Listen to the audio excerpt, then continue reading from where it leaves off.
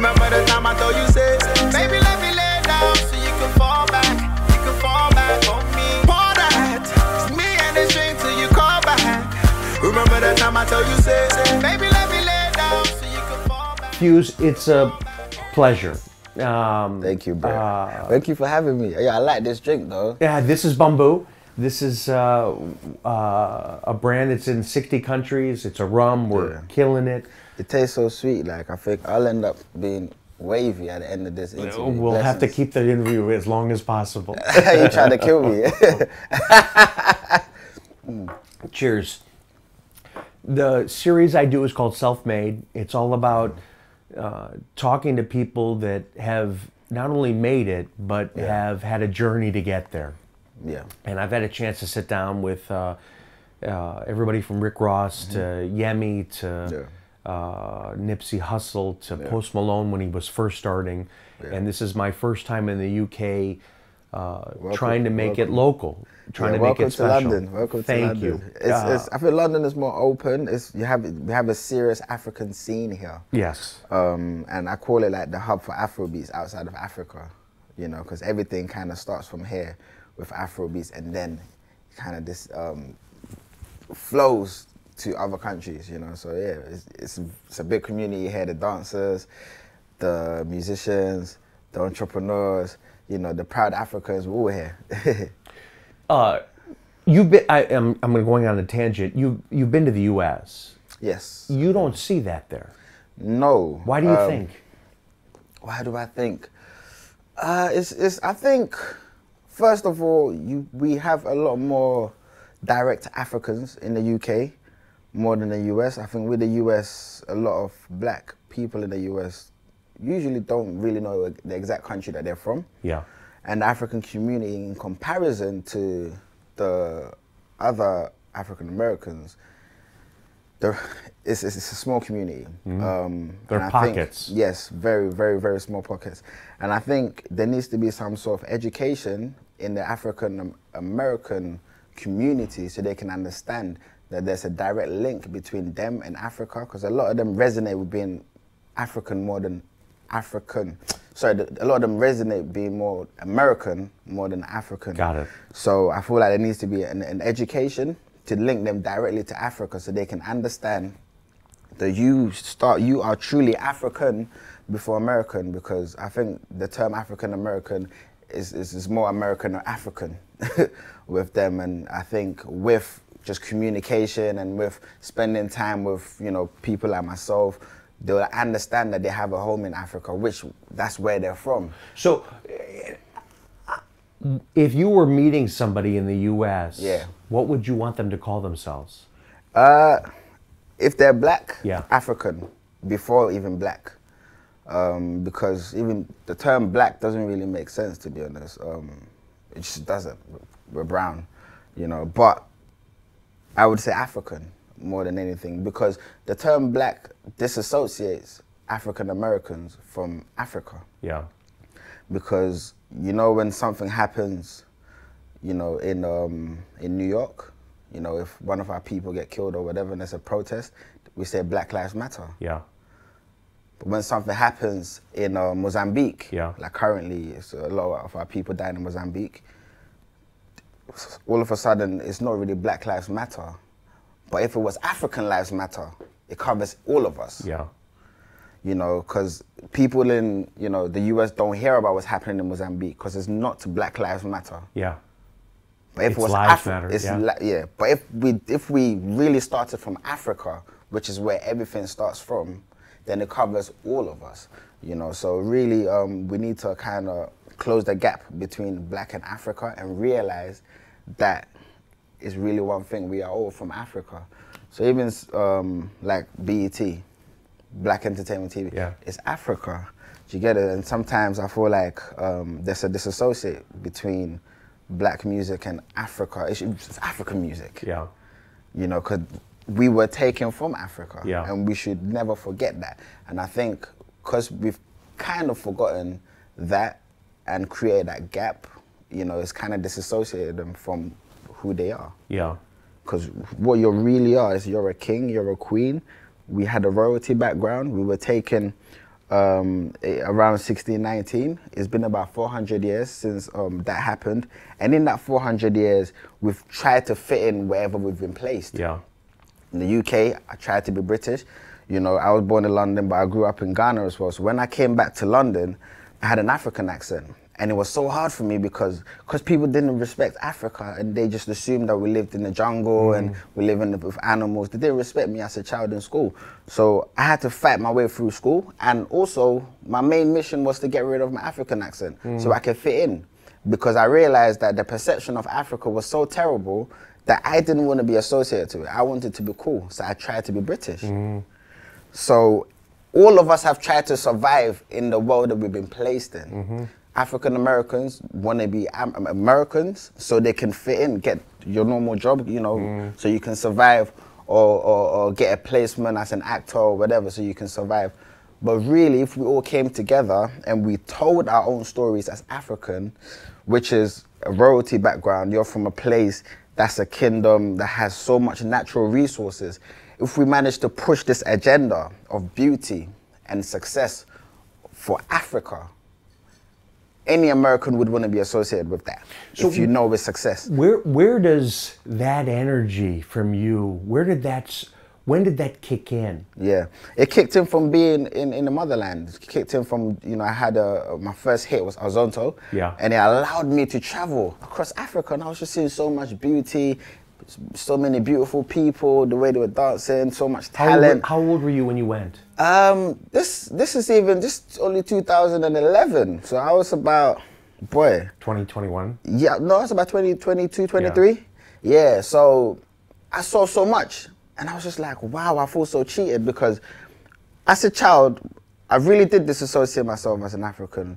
So I truly you wanted to fit into something else. I wanted to fit in. So when I went back, and I saw the beauty, I'm like, why are they not showing this on TV over there? Why does my teacher not know about this? How come my friends don't know about this beauty? You know, the landscape is beautiful, it's good for your soul. There's so many opportunities over there, you can make money. I know you can make money because I know successful Africans in Africa who are millionaires, billionaires, you know, drive crazy cars, own crazy houses, and you know, so I know, I've seen him. So when I saw it, I was like, wow, this is new Africa. It's not the same, and that's how my movement was born. It was born through my experiences across Africa. I saw a whole new Africa that the media was not showing. So I was like, no, it's time for us to tell our own stories. I was doing that through my music. Whenever you see a music video from me, you see the culture of Africa. You know, and of course, music travels without any passport. But I find it interesting because the song Azonto. Yeah. Did I say it right? You did, with an American accent. Yeah, I tried. But we say Azonto. Azonto. I'm from Chicago, New York, so it's hard. But I found it interesting. You're not in the video. Yes. So the idea was just to standardize the Azonto dance because it was very complicated. You know, how it's done in Ghana. And I just wanted people to just feel like it belongs to them. Yeah. So they can put up their own videos. Yeah. That was the whole purpose of that video. And it did just that. Yeah. As soon as we put it up, people from Australia put up their own video. Paris. So many countries, you know, from across the world put up their own video. If you go online and you type in Azonto, you see all types of people doing the dance. And it just went crazy. It's probably one of the most viral songs, you know, in Africa. But I've seen the video, and you watch it, you can't stop watching it. You kind of want to see what's next. It just makes you smile. And I think... But there's no... I think the thought process to say, I just want to show the dance, and with the faces and the masks, it's like, I don't know, is he behind there or not? Yeah, that basically, there's a little mystery behind it, who's behind the masks. And it was an exciting time, and it really did a lot for Afrobeats, you know? Did you... Was there one moment when you went to Ghana where you're like, this is, I get it? Was there, because it takes me a while to figure out life. Yeah. You figured it out at an early age. I mean, I'm still figuring it out, but But you have a passion. Do you see that? Yeah, no, it hit me when I was in Ghana, and I almost cried because I think the moment was like, I've been lied to kind of moment. Yeah. You know, because I was seeing happiness, which to me is success. Seeing happy people, and even the people that didn't have much were happy. So I had a realization of, I want to make music for these people. Yeah. And not just that, the world needs to know that it's not about, Africa's not poverty, it's not about famine, we're not fighting each other. You know, Africa is happiness, Africa's success, Africa's talent, Africa's fashion, you know, Africa's business opportunities, you know. I know because I've seen other, you know, cultures in Africa. I've seen the Chinese in Africa, I've seen the Europeans in Africa, you know, I've seen the Lebanese in Africa, but I don't see Africans in Africa. So I had a moment that the reason why they're not there is because of what they've been fed. Because if you know, or if you've noticed, anything that's shown on TV that's Africa tend to be, let's raise money for these kids who are dying. Yeah. Yeah. Almost pays Africa to be a charity case, but it's not that. You know, because the same poverty that's in Africa is the same poverty that's in America. I've been to LA. I've been to Crenshaw. I've been to all these hoods in America, and I see poverty there too. But America does not choose to showcase that when they're speaking to the world. So it's like there's good and bad in every country, but why is it that they like to pick the negative from Africa and showcase it? It's because we allow them. So now we need to tell our own stories. So that's the moment I had, us telling our own story. But how does an individual, because most people I talk to, they're talking about their music, their profitability. You're literally choosing not to talk about that. How do you inspire me to want to do more. Like I feel bad about myself, I'm not doing more. You're doing a lot. But but you're choosing to focus on not the revenue side of life. Yeah. How does that happen? I think it's the why. You know, why I make music. That's what keeps me going. The why is I want to be in a position to help others. Yeah. And that's my why. I think whatever you're doing in life, you need to know why you're doing it. I think a lot of people focus on what. It's more than the what. The what comes naturally to us. What you're capable of comes naturally to you. But why are you doing what you're capable of? That matters more than anything. I want to be in a position to help people. So then when I focus on my what, it's because of my why. Do you get it? So my why motivates me more than anything else. So, yeah. So how do you keep the corporate life out of that? Because they don't want that. They want you to focus on the dollars. How do you keep that out? You don't keep it out. You do both. It's possible to do both. I work hard. I do the music that I need to do. I do the shows I need to do. Like, I focus on my what and I kill it because I have to kill it like the next guy would kill it.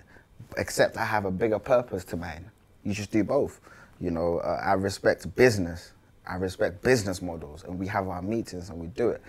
But I also respect the purpose behind the business. So we can do both. Why can't we do both? So longevity, 2, 3, 4 years, what do you hope happens for not only you, but kind of, to me, it's a cause that you want to achieve? Yeah. So when we started, you know, it started with This Is New Africa, the movement, and the album was called This Is New Africa. This album is New African Nation. So This Is New Africa was, you know, to create a platform to tell our own story, to change the perception of the world's mental image of Africa, so people can feel proud. So that kid in me that came back to the UK that felt ashamed can feel proud of being African because, you know, they're hearing great music, they're seeing amazing images, and it makes them proud to represent where they're from. So it's been changing mentality, and right now it's about creating a reality. So everything that we're doing now is tangible. So New African Nation, we're now a nation. There's so many proud Africans across the world. Everybody loves Afro beats. You know, you have all these people collaborating with African artists. It's a whole new energy flowing right now. How do we use that to create a reality? And that's why we're doing the festival. People come to the festival and they get to see world-class artists in Ghana, but they get to see our culture. So then if they see something over in America, they can now say that I've been to Africa, and that's not the truth. We now have more people fighting. Being a UK, you see that, oh, all they're showing is kids dying in Accra.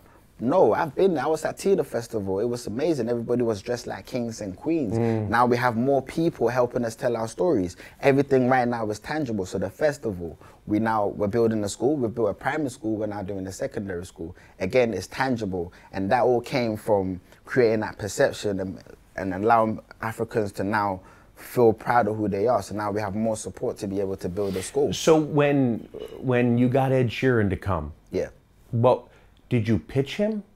Nah, it was nothing like a pitch. He wanted to come. Because why? We bumped into each other at a festival, and he said he loves my music. I said, yeah, I love your music too. And then he goes, yeah, man, I love Afrobeats. I go, then you should come to Ghana.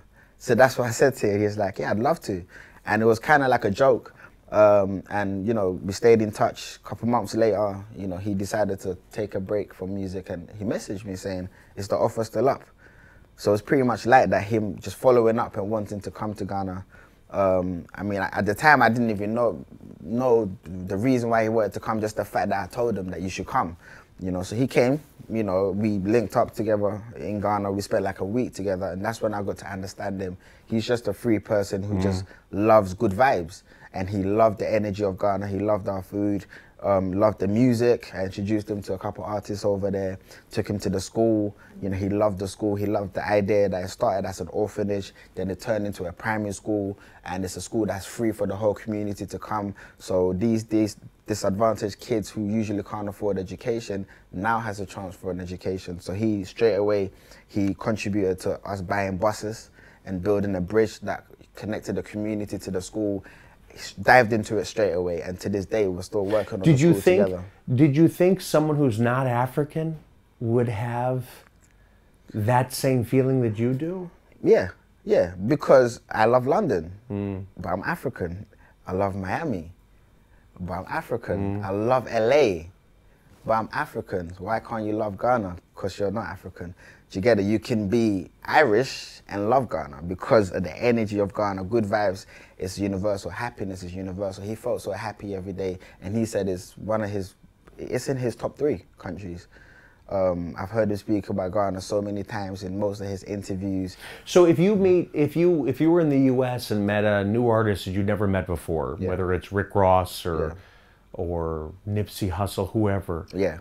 When you talk to them about you, what comes first when you have that first conversation? Have you ever been to Africa? It really, the conversation starts like that. And then because I really want to connect our people back home, that's my main mission. Do you understand that that's not normal when it comes to the entertainment world? I know it's not normal. I can give you an example of something that was crazy. I was asked by Bob Geldof, you know, to do the Band Aid. And you know Band Aid, I think the equivalent, you guys got Live Aid. And all these celebrities get together, we raise money for Africa. You know, I heard about Band Aid, you know, they have Ed Sheeran on it, One Direction, I think they've had Adele before. All these major artists from across the world are all a part of this thing. And I was asked by, you know, Bob Geldof to be a part of it. And the artist in me jumped up like, wow. Let's do this. This is good for me. This is crazy. I can't wait to do this. And then the why in me just took me out of my body and just said, okay, why are you doing this? Does this align with your movement? Does this align with your purpose? And it didn't. So my purpose has always taken a lead more than my artistry and, you know, the excitement of being an artist and going to the clubs and enjoying the celebrity lifestyle. My purpose has always led me. So then I took a step back and I realized that, wow, so these are the same images that I was watching when I was a child. When I was seeing kids with flies around their mouth, people dying, and they say give $2 a month or £2 a month. This is the same thing I was seeing. I cannot be a part of this because I know that in the long run it cripples Africa because people wouldn't want to go there and invest in that country or even just go on holiday to Ghana or to Uganda or to Zanzibar. I wouldn't make them want to go there because they think they're going to die. So they'll just give their $2 a month and they'll just move on with their life. So I started having all these thoughts, and then I said, but people go to Vegas and spend 20K a night. People go to Miami, spend 100K a night. But it's the same, we all have problems, but people wouldn't come to Ghana and spend 20K a night. Why? Because you don't think it's a place where you can have a great time because you think it's just poor people and you might die. So in the long run, Africa gets shortchanged. Ghana gets shortchanged. We get $2. Miami gets 20K. UK gets 50K. But we get $2 a month. We're shortchanged. It's unfair. In the long run, we get crippled. So all these thoughts went through my head. And the artist in me was just looking at the purpose in me and just shaking his head like, are you serious? Like, you gonna turn this down? And I had to. You know, and it hurt me so much to turn it down. And he couldn't believe I turned it down, you know, but the purpose in me understands why I turned it down. And that's how I live, you know, and I don't regret it. And I'll never regret it because I know I did the right thing for my people and for my soul. So, Fuse, what do you have coming up? What's next? What are you focusing on? Yes, so the album just came out, New African Nation. Vibes, you know, it makes you want to move, makes you want to think. It's, to me, it's my best work so far because I put in so much into it. I've grown as an artist. We have some amazing features on there. It's such a pleasure to have. Who are some of the features? It's a pleasure to have, you know, a legend like Damian Marley, you know, who's on the first song with me called Brefier, and Brefier means come home. And he speaks for the Caribbean in that song about, you know, the sentiments that they feel as Africans, not feeling African enough to be able to come to Africa. So you get that kind of message in that song. We have someone like Steph London, you know, who killed the song. Me and her, we recorded it in Ghana.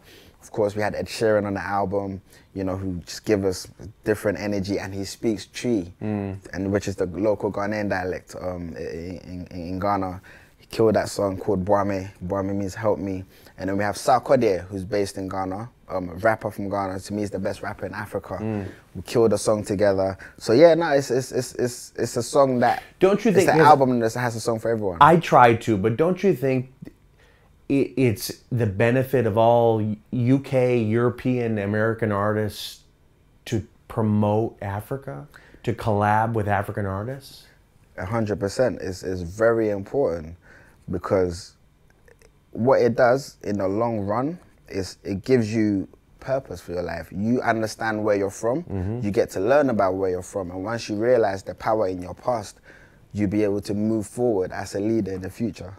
So how did you decide to do the dolls? The dolls, oh my gosh, the Nana dolls. Which I love. Oh my gosh. So the dolls, obviously, when you go into the toy stores, you tend to see white dolls, you see Barbie dolls, but there isn't, you know, black dolls or African dolls, especially with an amazing kind of dress that makes them look royal and queeny, you know. So this is for the kids to understand that, you know, they have royalty inside of them. But it's not just dolls, they're educational dolls. How did this come about? They're based on historical African women. Do you have kids? I don't have kids yet. But it's about, it was, you know, finding a present for like my nieces, and, you know, my business partner, you know, she's very creative, and she's the one that actually designed these dresses. We were on a trip in Ghana, and we just saw that there was no, you know, looking for a present for our niece, there was no black dolls in the stores. And then we went to Elmina Castle, which is where slavery began, one of the first slavery castles in Ghana. And we saw the story of Azonto, who's a Ghanaian African warrior who fought for her people in the Ashanti region because they kidnapped our king. But the men were too scared. It was the British that kidnapped our king. And the men were too scared to actually go and fight for their king back. So she was like, if you men are scared, us women are going to stand up and fight for our king back. And then all the men were, you know, taken aback, and gathered all the women, and then the men joined them. So it was a woman who took a first stand and led a battle to go and fight for their king back. But, you know, this story is not shared amongst our people. Our kids don't know. Our kids don't know that we have these leaders who look just like them, you know, and even older African people don't know these stories. It's been lost over time because we haven't had our own media to tell these stories. So now this is our own media. You know, having these dolls, of course, visually represents our people, but it also tells a story and it reminds our people where they're from. Well, Fuse, I have to say, you're I'm sure you're a huge inspiration for your fans, and as a new fan, you're an inspiration for me. Brett, you're an inspiration to me. Oh, no, really, you give me the feeling of wanting to do more and wanting to find more purpose. Man, I appreciate you, man. I appreciate you. But I hope we can you can come to Ghana. Oh, I would love to. You know, that we can have some boom in Ghana. I would love to. Cheers. On, cheers. Come on. To you. Self-love and good vibes, man. Pour that, me and the string till you call back. Remember the time I told you, say, baby,